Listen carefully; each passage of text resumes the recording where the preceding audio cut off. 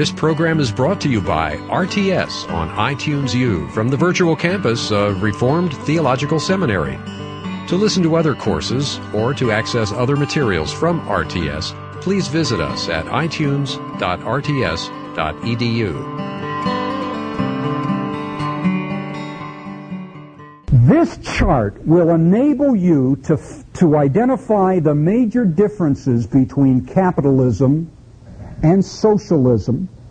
It will enable you to explain to people some of the major events in world history over the last let's just get started. I can't wait to hear this chart, all right?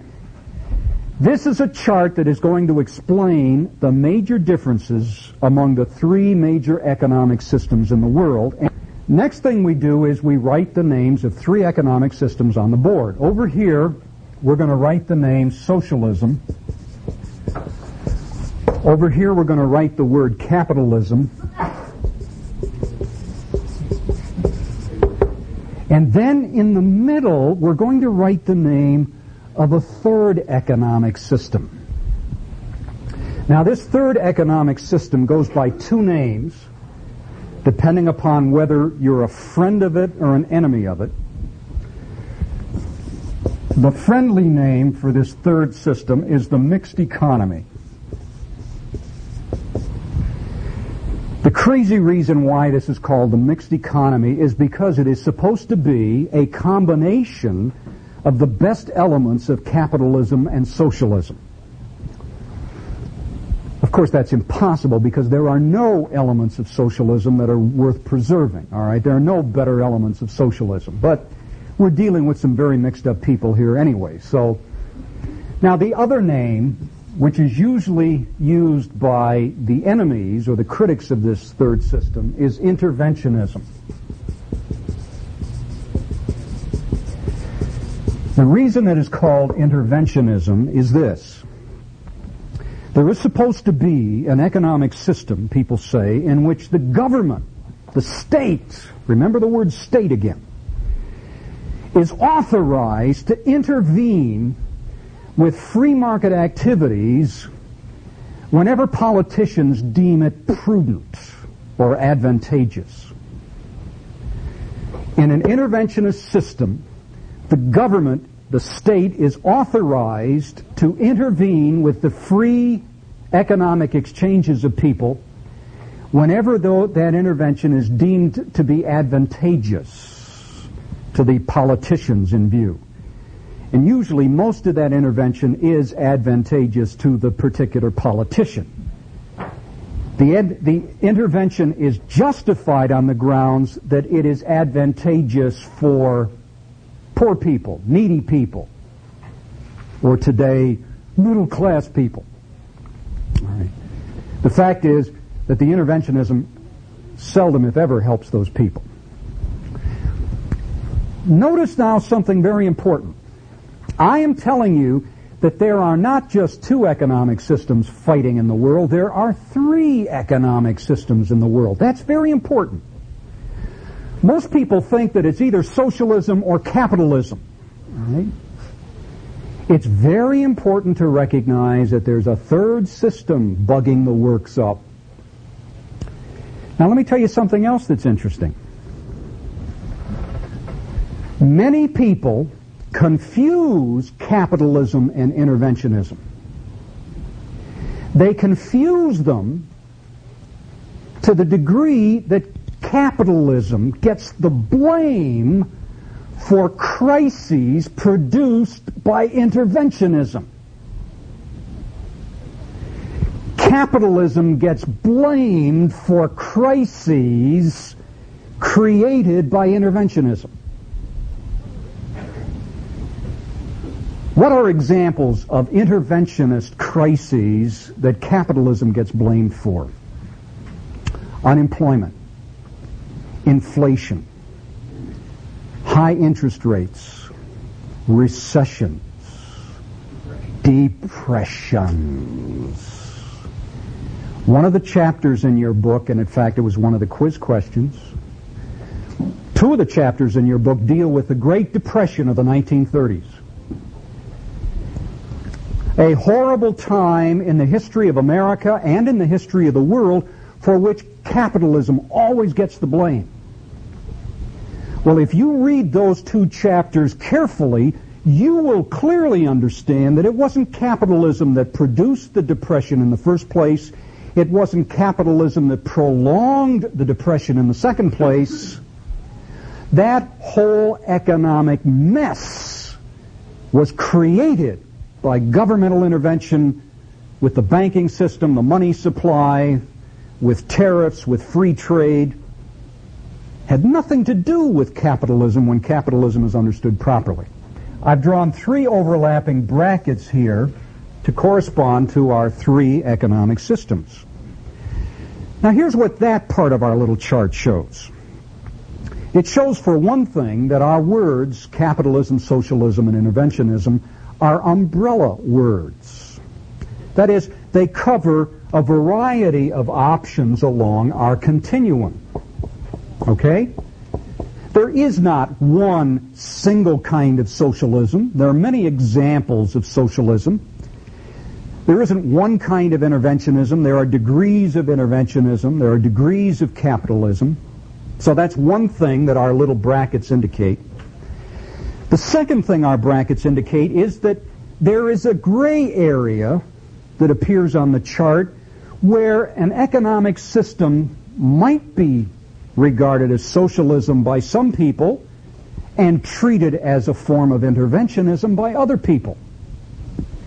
You see, as you move from right to left, you cross into a gray area where you might be dealing with a national economy that could look socialist, could look interventionist. The economy of Sweden, for example, is very hard to place. Actually, there are strong elements of old-fashioned fascism in the Swedish economy as it has existed. But that's all right, because never forget that fascism was a form of socialism. The word Nazi was simply a telescoping of National Socialism. The real differences between the statist economic policies of the old Soviet Union, of communism, and the statist economic measures of fascism can be very difficult to distinguish sometimes. All right, now, next point. What is the major thing that determines where a nation's economy fits on this scale? And here's the answer. Speaking generally, the more economic freedom a government gives its people, the more you move away from socialism past interventionism towards capitalism. The major element that determines whether a nation's economy is socialist, interventionist, or capitalist is the degree of economic freedom that nation gives its people.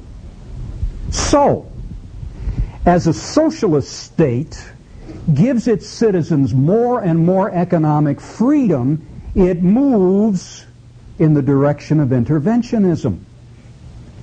And as an interventionist state gives its citizens more and more freedom, it moves more in the direction of capitalism. Okay? Now let's take a couple of examples from recent history. Let's take, first of all, the example of Communist China, the People's Republic of China. Let's contrast the economic situation in Communist China in 1975 and then in 1985. In 1975, Communist China could not feed its own people. Remember, there was no market system for agricultural products in the People's Republic of China. You had communal farms. There were no incentives to produce goods. Communist China, 1975, was very close to being to the number 100 on our chart. It was a heavily statist, tightly controlled economic system that viewed any form of markets as anathema to the communist system. In 1975, Communist China could not feed its own people. It had to import food from other countries. So what happened in the late 70s and early 80s was that the Chinese mafia, and let me explain that term, all right? The people who control socialist countries, the people who control totalitarian countries, are really gangsters. So to refer to them as the Russian mafia or the Cuban mafia or the Chinese mafia is very appropriate, with all due respect to Americans of Italian descent, all right? It really is. The Chinese mafia said, why don't we give people incentives, capitalist incentives, to produce more food? And so they did. They began to allocate plots of land that Chinese peasants, farmers could use to produce food that they would then sell for market prices and keep the profit for themselves. That's called capitalist incentives. It worked wonders in China. By 1985, it had so changed the agricultural situation in China that China was able to export food to other countries. Now, what accounts for that miracle? A little economic thing called free markets and incentives. All right, but then what happened in China? China began to move in this direction economically, but then people in China began to get a taste of freedom. And freedom is contagious, you see. And what the Chinese mafia failed to recognize is that once people get a taste of freedom, in this case economic freedom, they want more freedom. They want political freedom. And then came the student demonstrations. And you all recall what happened in Tiananmen Square, where those brave Chinese students and other young people believed that they were on the verge of a democratic revolution in China that would finally free China from its tyranny and its totalitarian rulers, and that was when the Chinese mafia made a decision. They said, if this is the cost of economic progress, we are going to stop that progress right here. We'll kill those kids, we'll throw them into prisons, and we will go backwards before we give up our special privileges. Now, while I'm kicking around the Chinese mafia for a while, don't forget the love affair that the American left has with people like this. Don't forget that the American left thinks that the future of the world depends upon a controlled economy. All right? Don't ever forget that. Well, Russia is a little different story. Russia under Gorbachev, and let's set the record straight about Gorbachev. Gorbachev was not some prescient, all-knowing savior of the motherland who saw the beginning from the end.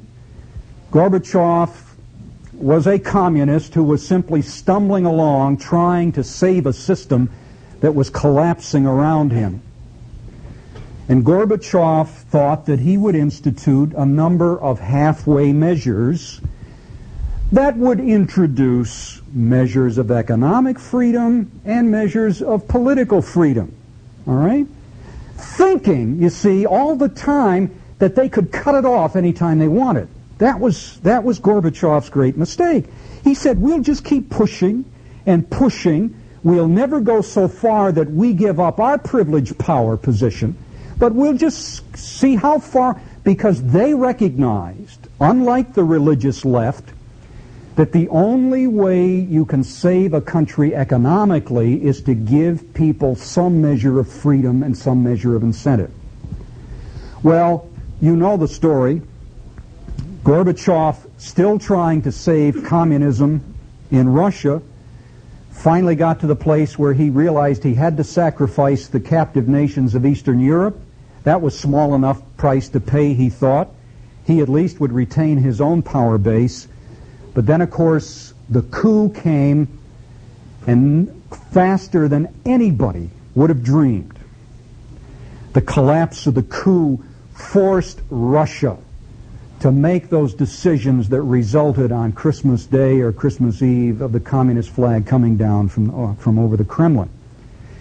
The great problem for Russia these days is given all of this hunger, given all of these shortages, recognizing that somehow we've got to move in this direction. How do we do it? And the simple answer is, and you may have heard this before, you cannot jump a chasm in 2 steps. You can't. If you're jumping a 100-foot wide chasm and you say, well, my first jump will get me halfway and then my second, no, it won't. You've got to jump the whole way in 1 step. And see, they're still dawdling over here somewhere. Even though they freed market prices in Russia, the control of many of the factories is still in the hands of state-dominated workers. The people are crying for goods, and the goods are being produced in the same old state-controlled way. And the distribution system is still a mess. They've got to jump from here to here, and then they've got to bite the bullet and suffer the pain caused by 74 years of foolish and evil economic policy. Now, once again, what do we mean by a socialist economic system? Another word for that would be a command system. A command system. Socialism is an economic system in which all economic power is invested in a few people at the top of the pyramid. And then they issue commands for agriculture, clothing, and everything else. Not only the production of those goods, but the distribution of those goods. And if you want to know how that system works, either watch television at night or make a trip to the Soviet Union yourself. Those poor people. Well, interventionism, I guess I'll come back to interventionism later. Let me tell you about capitalism. This is a command economy. There are no markets in a command economy. All of the economic decisions are made by elitists at the top of the pyramid who, remember, must have access to the right information. If they do not have the right information, or they cannot have the right information, everything is going to be messed up, which is exactly what happens.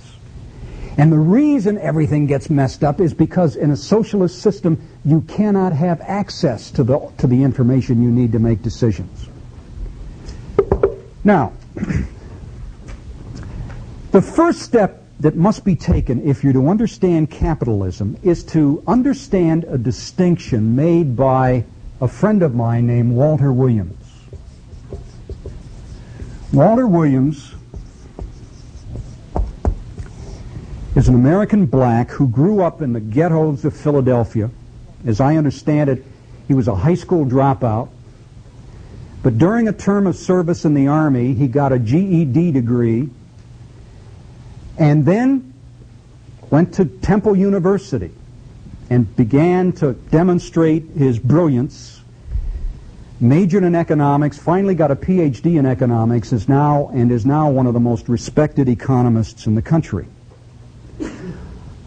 What drives liberals crazy when it comes to Walter Williams is that he is not only a black economist, he is a conservative black economist. He recognizes the enormous harm and injury that the state and its welfare programs have done to injure black people in America. Liberals don't like conservative blacks. They would rather keep American blacks in servitude. They would rather keep them believing that they need an all-powerful state to help them, rather than allow them to achieve elements of dignity and self-sufficiency. Anyway, Walter Williams distinguishes the two ways, and the only two ways, in which anything can be exchanged: the peaceful means of exchange and the violent means of exchange.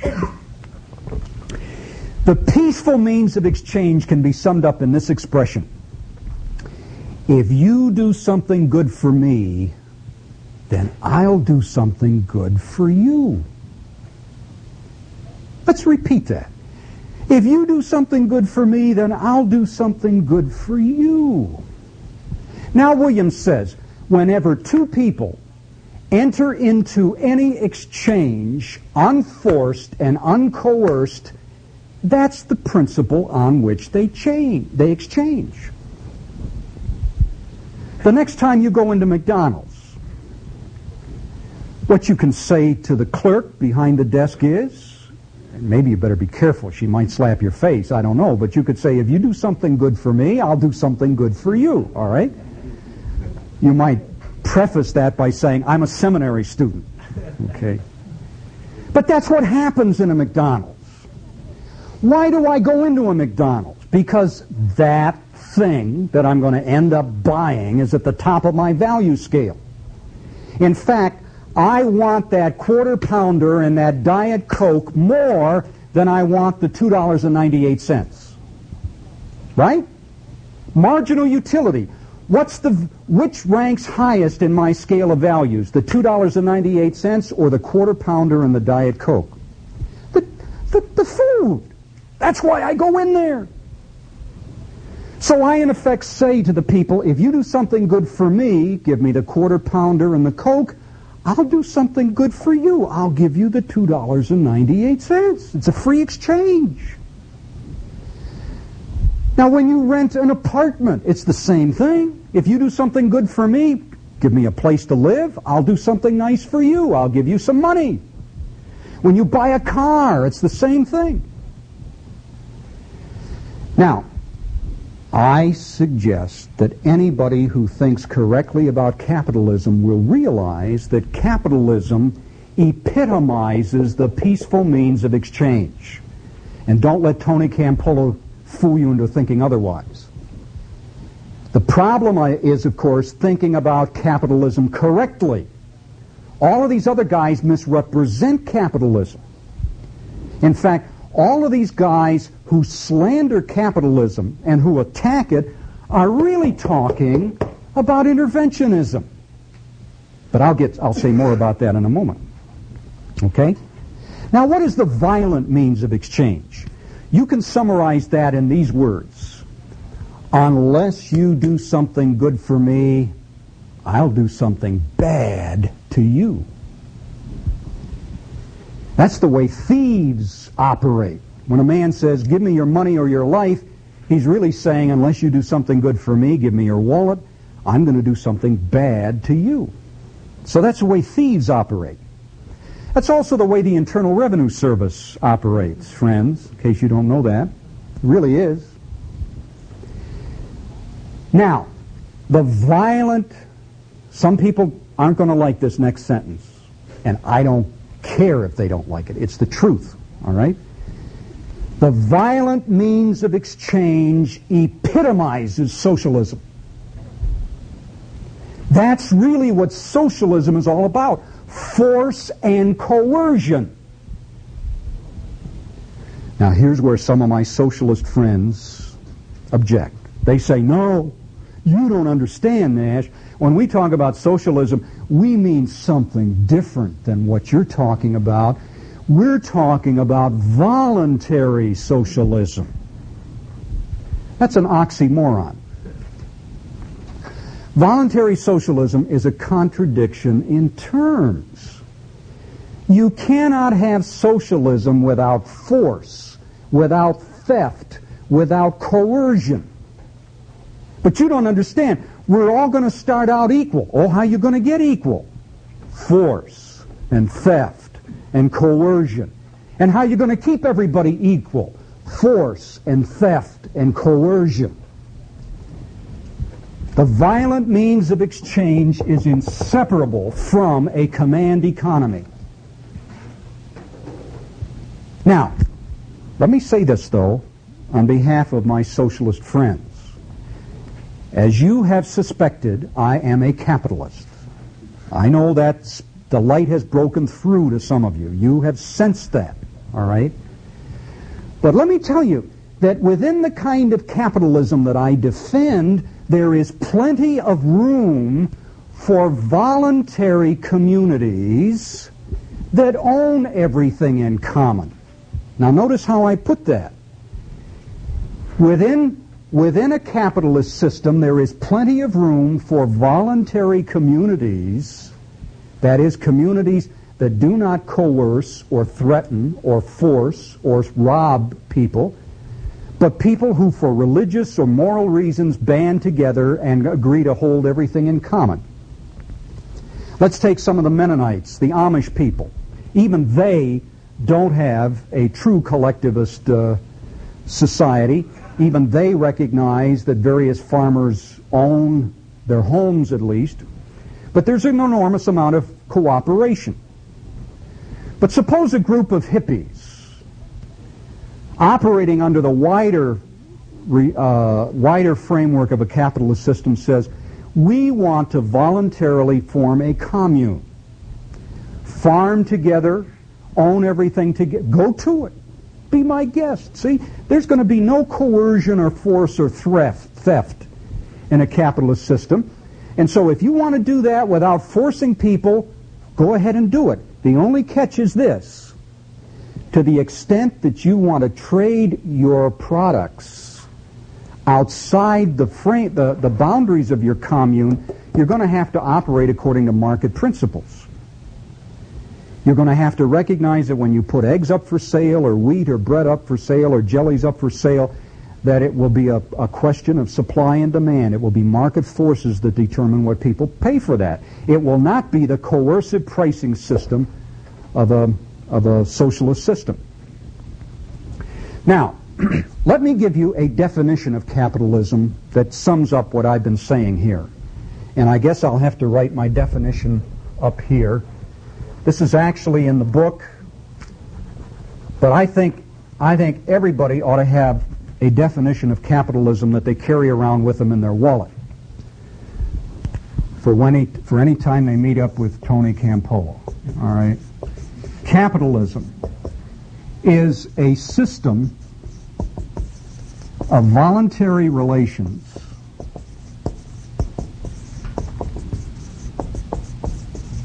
within which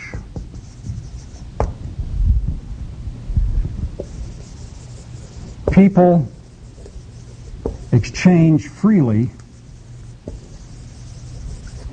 in a system of laws that prohibit acts. I'm sorry this is so long, but if it were too simple, laws that prohibit acts of force, fraud, theft, and violations of contract.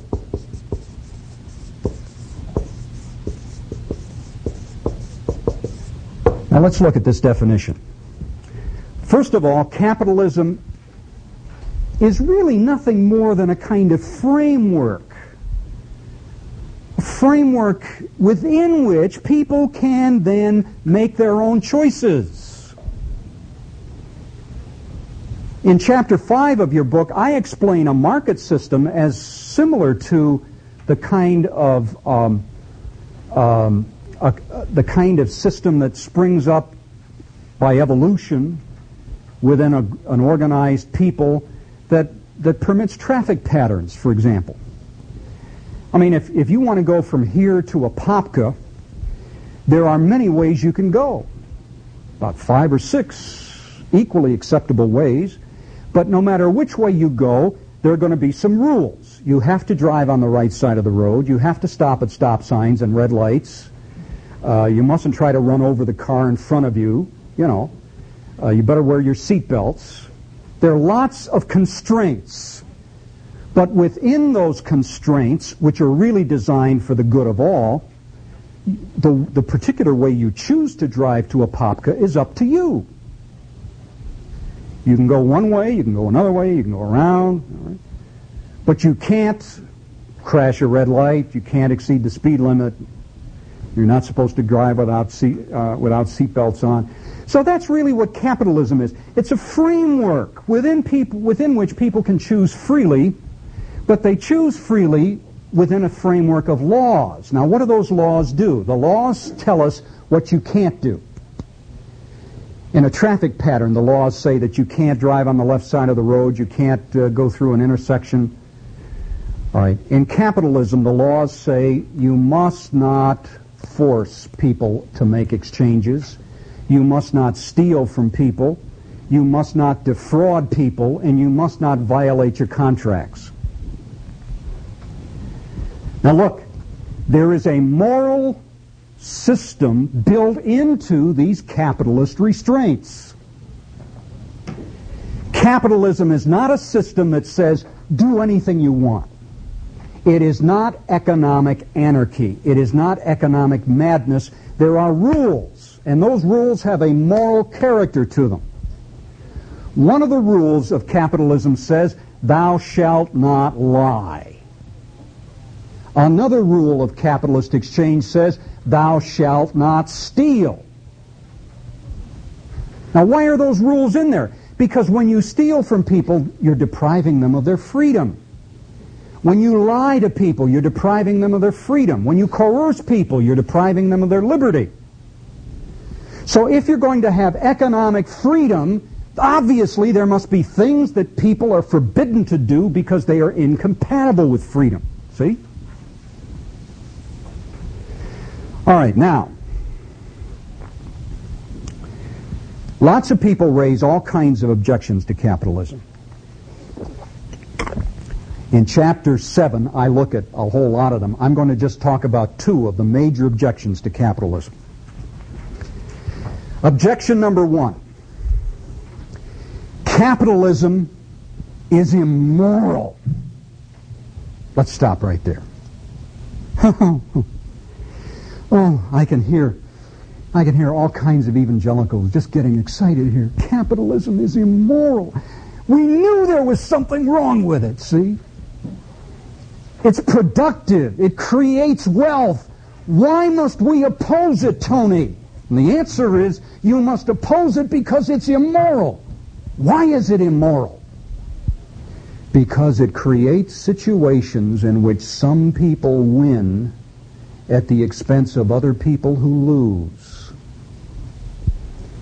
Capitalism is... Oh, I wish I had some money for every young, committed evangelical college student who's bought this line. Really, and it is a line, all right? Somebody threw out a hook and they bit. Capitalism is immoral because it creates situations in which some people win at the expense of others who lose. This is the big line of argument that leads to the charge that capitalism exploits people. Capitalist nations exploit poorer nations. Rich capitalists exploit poorer people. Now here's the problem with this argument, and let's put it to rest once and for all. This argument presupposes, this is my argument now, this line of thinking presupposes that free economic exchange is a zero-sum game.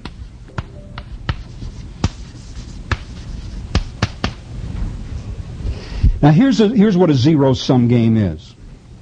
Zero-sum game is a game in which only one side can win. If A wins, then B loses. If B wins, then A loses. Now, lots of games in life are zero-sum games. Baseball is a zero-sum game.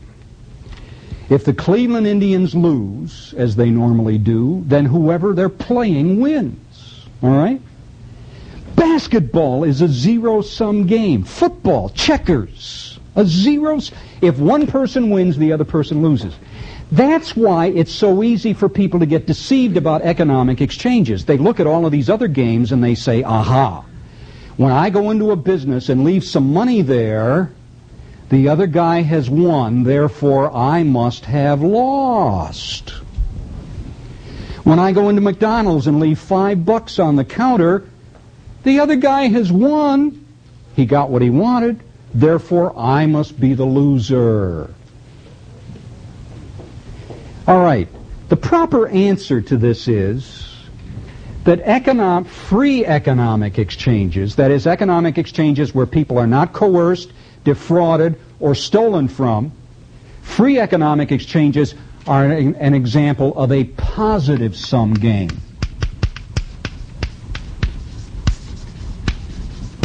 A positive sum game is a game in which both sides can win. Listen, if I didn't want that food from the restaurant more than I wanted the money, I wouldn't have gone in there in the first place. The guy who gets my money wins. But I win also. Because what I got in exchange for my money was something that ranked higher in my value scale at the moment than the money did. We both walk away as winners. Now, this is not to say there isn't exploitation in the world, that the powerful never oppress the weak. Obviously, that happens. But what I'm saying to you is that one can be an ally of capitalism and an enemy of oppression and exploitation. The two are not connected.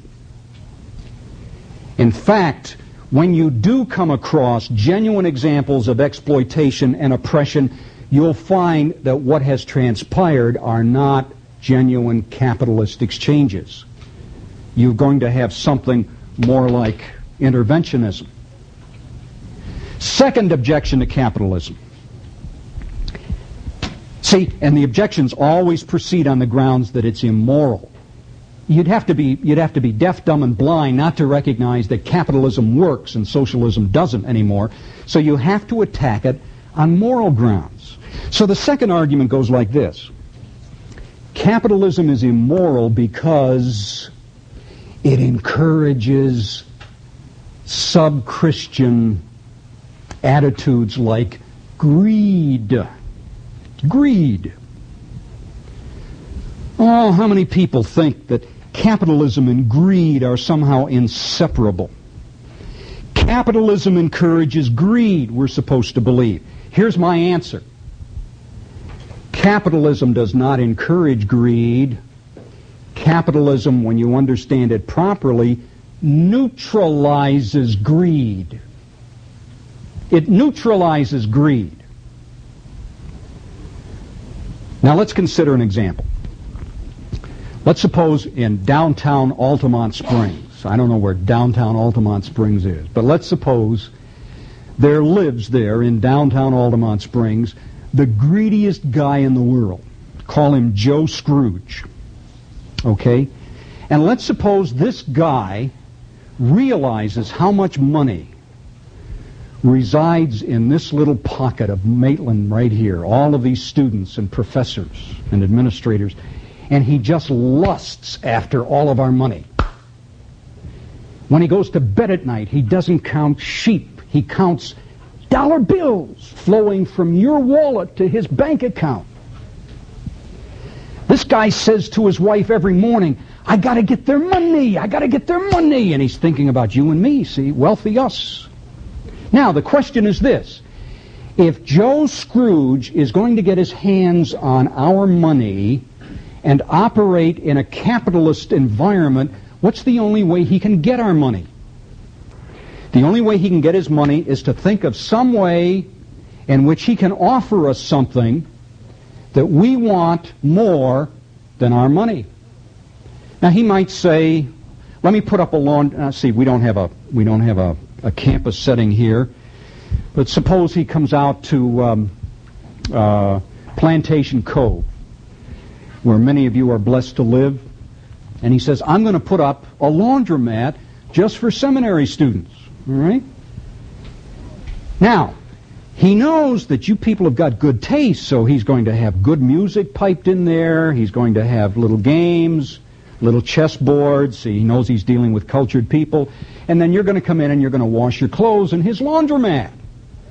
But notice, in order to get your money, the capitalist system forces him to think of a way of serving your wants and your needs. He might open up a restaurant. That would be great, wouldn't it? Have a restaurant across the road where we wouldn't have to get our food out of machines. He's going to have to find a way. He's going to have to think about you first. But now let's change the analogy. Suppose Joe Scrooge is not operating under capitalism. Suppose Joe Scrooge is operating under an interventionist system. Or, heaven forbid, a socialist system. Then how will he get his hands on your money? He won't think about you first, or your wants or your needs first. He will think in these systems about the people in power first, the politicians. Who can I bribe? Who can I pay under the table to get some unique monopolistic advantage over people? Notice I slipped in the word monopoly there. Yeah? I argue in the book that capitalism doesn't create monopolies. It is governments that create monopolies by giving special privileges to certain select individuals or companies in exchange for favors. That's how monopolies really come into existence. So Joe Scrooge, under an interventionist system, might bribe some politicians to pass a law that would say that he was the only one entitled to do business in the whole city in this manner or that manner. And of course, in a socialist system, he would strive to become a member of the elitist group that controls the economy from the top down. That's how he would get wealthy. That's how he would gain access to our money. So I'm saying here, if you understand capitalism correctly, these various objections that are hurled against it are diffused. When most people think about capitalism in America today, they really think about an interventionist system. And so now let's make my next point, and then I'll take a couple of questions. The economy of the United States is not capitalist. All right? The economy of the United States is interventionist, and it has been interventionist for generations. It was, in fact, the interventionist nature of the American economy that brought about the Great Depression. It started in late 1929 and ran through the decade of the 30s. Whether the American economy is more heavily interventionist or less heavily interventionist depends upon who controls the government and who makes the laws. When the Republicans are in power, you tend to have less interventionism, but you still have interventionism. When the Democrats are in power, you have far more interventionism. Under a true capitalist system, there is no security. There are no guaranteed results. And lots of people don't want that, including a lot of businessmen. They would rather trade some freedom for more security and guarantees from the government. And so we get here, and the powerful people in a society realize that they're giving up some of their special privileges, and so they begin to look for special advantages from the interventionist state. Now, while we're on this, since I've told you that the economy of the United States is not capitalist but is interventionist, let me identify the economies in the world that best exemplify a market system, that best exemplify capitalism. Maybe they're still slightly interventionist. Maybe they're over here. None of them are far enough to the number 0 to satisfy, I think, right-thinking people. The best nations in the world that exemplify capitalism are the nations of Southeast Asia. Thailand, the Crown Colony of Hong Kong, Taiwan, Malaysia, Singapore. Now, I'm not suggesting that those countries are perfect. But remember that what the left wants is help for the poor, all right? And what you find in those countries, for all of the faults that remain, is a smaller degree of governmental control over economic conduct, a greater degree of individual economic liberty for its citizens, and you want to know what else?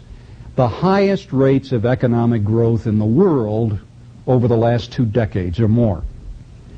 The countries in the world that exhibit the highest rates of economic growth, read the last couple of chapters of Poverty and Wealth, are these countries that best exemplify a market system. Now, if you're interested in helping the poor, then you ought to applaud these countries, in spite of whatever problems might still remain, because they have raised literally hundreds of thousands of their own people economically to a higher standard of living. Now, of course, we as Christians know that that is only the beginning. We want those people also to know the truth of the gospel. But remember, we're operating with several different objectives here, helping the poor and helping spread the gospel. Something else that's interesting about these countries, they have achieved these enormous rates of economic growth without any access to natural resources. There's another myth out there that says a country can never be wealthy unless it has natural wealth, natural resources. These countries prove the lie in that theory. There is no gold, no silver, no great agricultural land to speak of in these countries. What they've accomplished, they have accomplished with ingenuity, with dedication, with sacrifice, with entrepreneurial expertise, and human labor. All right? Now, the left says capitalism will never work in Latin America. What that statement implies, of course, is that capitalism has never been tried in Latin America, and it hasn't. The economies of every Latin American country are statist, are interventionist, when they aren't worse than that. There is no part of the world with more natural wealth than Latin America. And yet we see on a steady basis pictures of abject poverty in Latin America. The reason for that poverty is the stupidity and the corruption of the political leaders of those countries that will not allow people the freedom to develop businesses, the freedom to explore entrepreneurial opportunities. Michael Novak, the great Roman Catholic scholar, has a lot to say to Latin America in these respects. He says, who's going to feed Latin America in the next century? Where will the food come from? What you've got to do is free the poor from the shackles of corrupt and stupid political leaders who try to keep them enslaved in some kind of interventionist system. Let me give you an excellent example of this. In Peru, what's the capital of Peru again? Lima, thank you. Thank you. The formal economy of Lima, Peru is totally controlled by corrupt politicians. Totally controlled. If you were a Peruvian today and you had the money to start a business in Lima, Peru, it would take you 15 months to get that business started, because you would have to go from office to office, leaving a bribe behind at every office. You've got to get license and certificate after certificate. The whole system is designed to prevent creativity and freedom. That's not capitalism. What has sprung up in Lima, Peru, is a whole system of black markets run by, it's called the informal market. People just come up and they set up a table on a street corner in Lima. And they offer whatever they have to sell without licenses, without bribes. They bring their food in from the country. And it is that informal market that is keeping Peru alive economically, and it is that informal market that is keeping the poor of Peru alive. Because these people ignore the state regulations and simply set up a table and enter into free exchanges. If you do something good for me, give me your money, I'll do something good for you. Give you my bananas or my lettuce or my tomatoes or my silver, whatever it is. And so the government of Lima has gotten to the point where it ignores the black market because it knows that if it shut the black market off, economic activity in Lima, Peru would come to a dead stop. This is a beautiful example of capitalism, only in this case capitalism being run by poor people trying to save themselves from starvation against the evils of an interventionist statist system. Now, let me give you, in a nutshell, one argument against socialism and one argument against capitalism. And by the time I'm through with these two arguments, we will have gotten through we will have gotten through chapter 8 of our book. All right? What's incredible is the discovery that somebody identified the Achilles heel of socialism 72 years ago.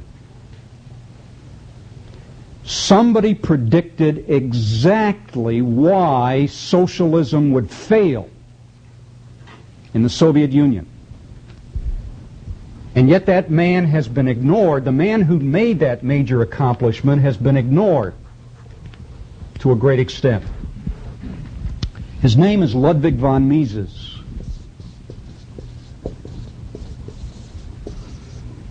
In 1920, the Russian Revolution was just a couple of years old. It was failing already. It would have collapsed had it not been for an influx of food and support from the American government that kept Lenin running. But in 1920, Ludwig von Mises wrote an article and then later a book. The book is called Socialism, in which he laid out the major reason why socialism must fail. Okay? Now, the full details of the argument are in your book, Chapter 8. Let me just summarize it for you. Mises recognized that you can have rational economic activity only in the presence of sufficient information. Whenever people make economic exchanges, they want information. Whenever people go into business and buy and sell, they want information. What do they want information about? They want information about the subjective economic preferences of other human beings. How much are people willing to sacrifice for a pound of pork chops, for a pound of coal, for a pound of cotton? What subjective value do people place upon various goods and services? You cannot have a rational economy apart from that kind of information. Now, Mises said, there's only one way in which you can get that information. In a market system of free prices. The objective information that we all need about the subjective preferences of people is available in the prices that people are willing to pay in order to get something. When the price goes up, in a free market, Mises said, you can be sure that one of two things has happened. If the price goes up, either demand has gone up, that is, people want it more, or the supply has diminished. And when prices come down, you can be sure that that means either that the supply has increased or the demand has decreased. Now let's take some examples. Smart people, that is, people who are alert in an entrepreneurial sense, an economic sense, will pay attention to rising and falling prices. Because rising and falling prices in a market system tell you that people's values are changing, that the degree to which they want something is changing. And so a smart person paying attention to changing relative prices would say to himself, this is not the right time for me to start a business that rents movie tapes, right? This is not a good time. Why? Because the supply has expanded out of sight, and the demand has lessened. So that if I'm going to go into business, this is not a good time for me to start a new branch of Blockbuster Video or something. But when you find that prices are rising, for example, forgive this capitalist example, the price of Disney stock. I was thinking the other day, boy, in 1978, Disney was down to $18 a share, and I've never owned stock, all right? I'm afraid of the stock market. It's kind of an irrational thing, but again, it's perfectly subjective. I said, I don't think I should buy Disney at $18 a share. Oh, it's pushing $160 a share, and there's going to be a 4-for-1 split next month, But, fortunately, I am not a materialist, you see. Money, those things aren't important to me. But I do kick myself now and then, because think of the good that my tithe from all of that could have done, all right? Okay, now, within a socialist economic system, that kind of information cannot be available. And here's why. Here's why. Suppose you are the director of a factory that produces widgets. I'll spell it for you. I don't know what a widget is, but suppose you're the director of a factory in Russia that produces widgets. All right? Now, you're producing, let's say, 10,000 widgets a day. You have a little problem, however, and that little problem is this. What price should I charge for my widgets? Now, in a socialist economy, here's the reason for the problem. The government owns everything. The government owns the factory. The government owns the machines. The government owns the electricity producing plants. The government owns the forests. It owns the transportation system. Now, where the government owns everything, there's no way to figure out how much each widget costs. How do you figure the price, the cost of a widget? Now, you see, in a rational economic system, you have to know the cost before you can set a price, because you're supposed to make a little more than the cost. I sometimes compare this to a self-enclosed farm. Suppose somewhere around here there's a farm that is so self-sufficient it has no contact with the outside world. They make their own electricity, they grow their own food, they never go outside the farm, and one day you and I drive up to the front door of the farm and we say, do you have an extra dozen eggs? Remember, this guy he reads no newspapers, he watches no television, he has no idea what the market price of eggs is, all right? So he says, sure, we've got an extra dozen eggs. And so you say, how much do you want for them? And he says, well, I really don't know. How about $50? See, it's guesswork.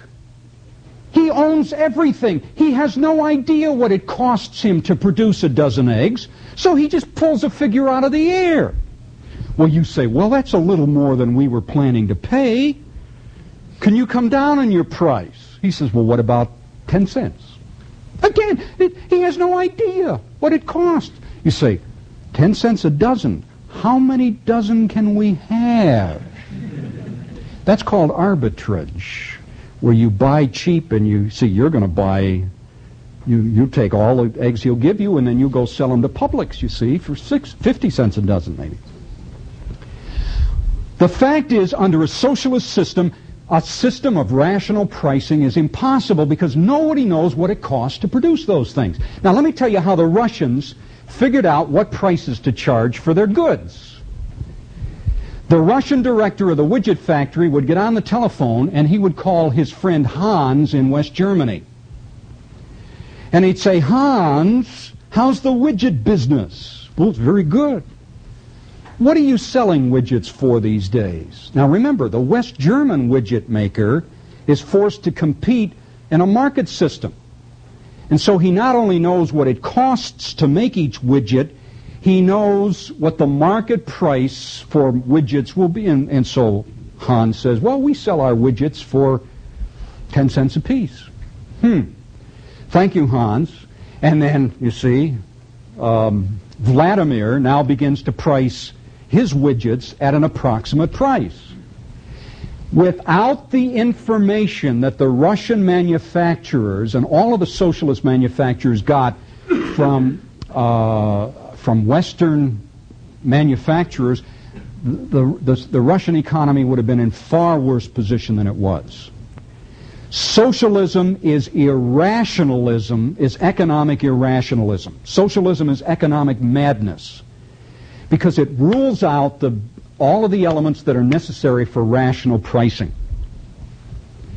And that's why, you see, the garbage cans end up in one city and the tops to the garbage cans end up in another city. The shoes end up in one city and the shoelaces end up somewhere else. Rational planning in that kind of economic chaos simply cannot work. That's why socialism collapsed. Now let me tell you why interventionism doesn't work. All right? Interventionism was also attacked, only in this case a few years later, by the same economist, Ludwig von Mises. In this case, he did it in 1927. In this case, he was attacking economic interventionism in Germany. Now, economic interventionism is supposed to be half-hearted controls. It's supposed to be a halfway house between the greater freedom of capitalism and the total status control of socialism. So what interventionists do is they try to introduce partial controls, thinking that this will help advance certain laudable goals that the politicians regard as desirable. Now, Mises' objection to interventionism was this. It said, half-hearted controls will never work. And he's right. As long as people are not totally controlled, they will always find ways of getting around partial controls. They will either move towards black markets, or they will move their merchandise in some other way. They'll thumb their nose at the politicians, and in the meantime, the goals for which these controls were added, the very opposite goals will be realized. Let me give you an example. Suppose Teddy Kennedy feels badly about poor people who don't have enough money to buy a dozen eggs. Let's say on a free market, in a market system, a dozen eggs are selling for 75 cents a dozen. So Ted Kennedy persuades the liberal majority in Congress to adopt a law that makes it against the law to sell eggs. These are called price controls. To sell eggs for more than 50 cents. Now, the goal for this governmental intervention, the goal for this price control, is to help make eggs more available to poor people. Okay? What will be the long-range consequences of this insane action? Let's follow it through. As Abbott and Costello used to say, step by step. All right? First of all, we recognize that a large percentage of the eggs sold in this country are produced by marginal egg producers. These are mom and pop operations, small farms, where maybe to make a few extra bucks a week, mom and pop produce 30 or 40 or 50 dozen eggs. All right? Now, they're marginal egg producers because they barely eke through a profit. Now, because of Senator Kennedy's compassion for the poor, these people are no longer able to make the little profit that once gave them an incentive to produce all of these eggs collectively, so that every time now, thanks to Senator Kennedy, they sell a dozen eggs, let's say they lose 5 or 10 cents a dozen. Now, I don't know about your mom and pop, but my mom and pop wouldn't be dumb enough to continue to stay in that business for very long. Every time I sell a dozen eggs, I'm losing money. So what do mom and pop do with their chickens? Well, they kill them. They sell them to Colonel Sanders. All right? What else can you do? Now, all of a sudden, and once again, you see, this is not difficult. All of a sudden, there are millions of fewer chickens producing eggs in this country. Why? Because those marginal egg producers could no longer make money feeding those millions of extra chickens. They're gone. All of a sudden, there aren't enough eggs to satisfy demand. Now remember, the liberal got started down this road because he wanted to make eggs more available. What has he succeeded in doing? Making eggs harder to get. In fact, if he removed his price controls right now, the price of eggs would shoot sky high. But what would that increased price of eggs do? It would suddenly give people incentives to come back into the egg-producing market. The only catch is, only God can create an egg out of nothing, you see. Once you've killed all these chickens, to get back to your former egg-producing capacity will take more than a year. Thank you very much, Senator Kennedy.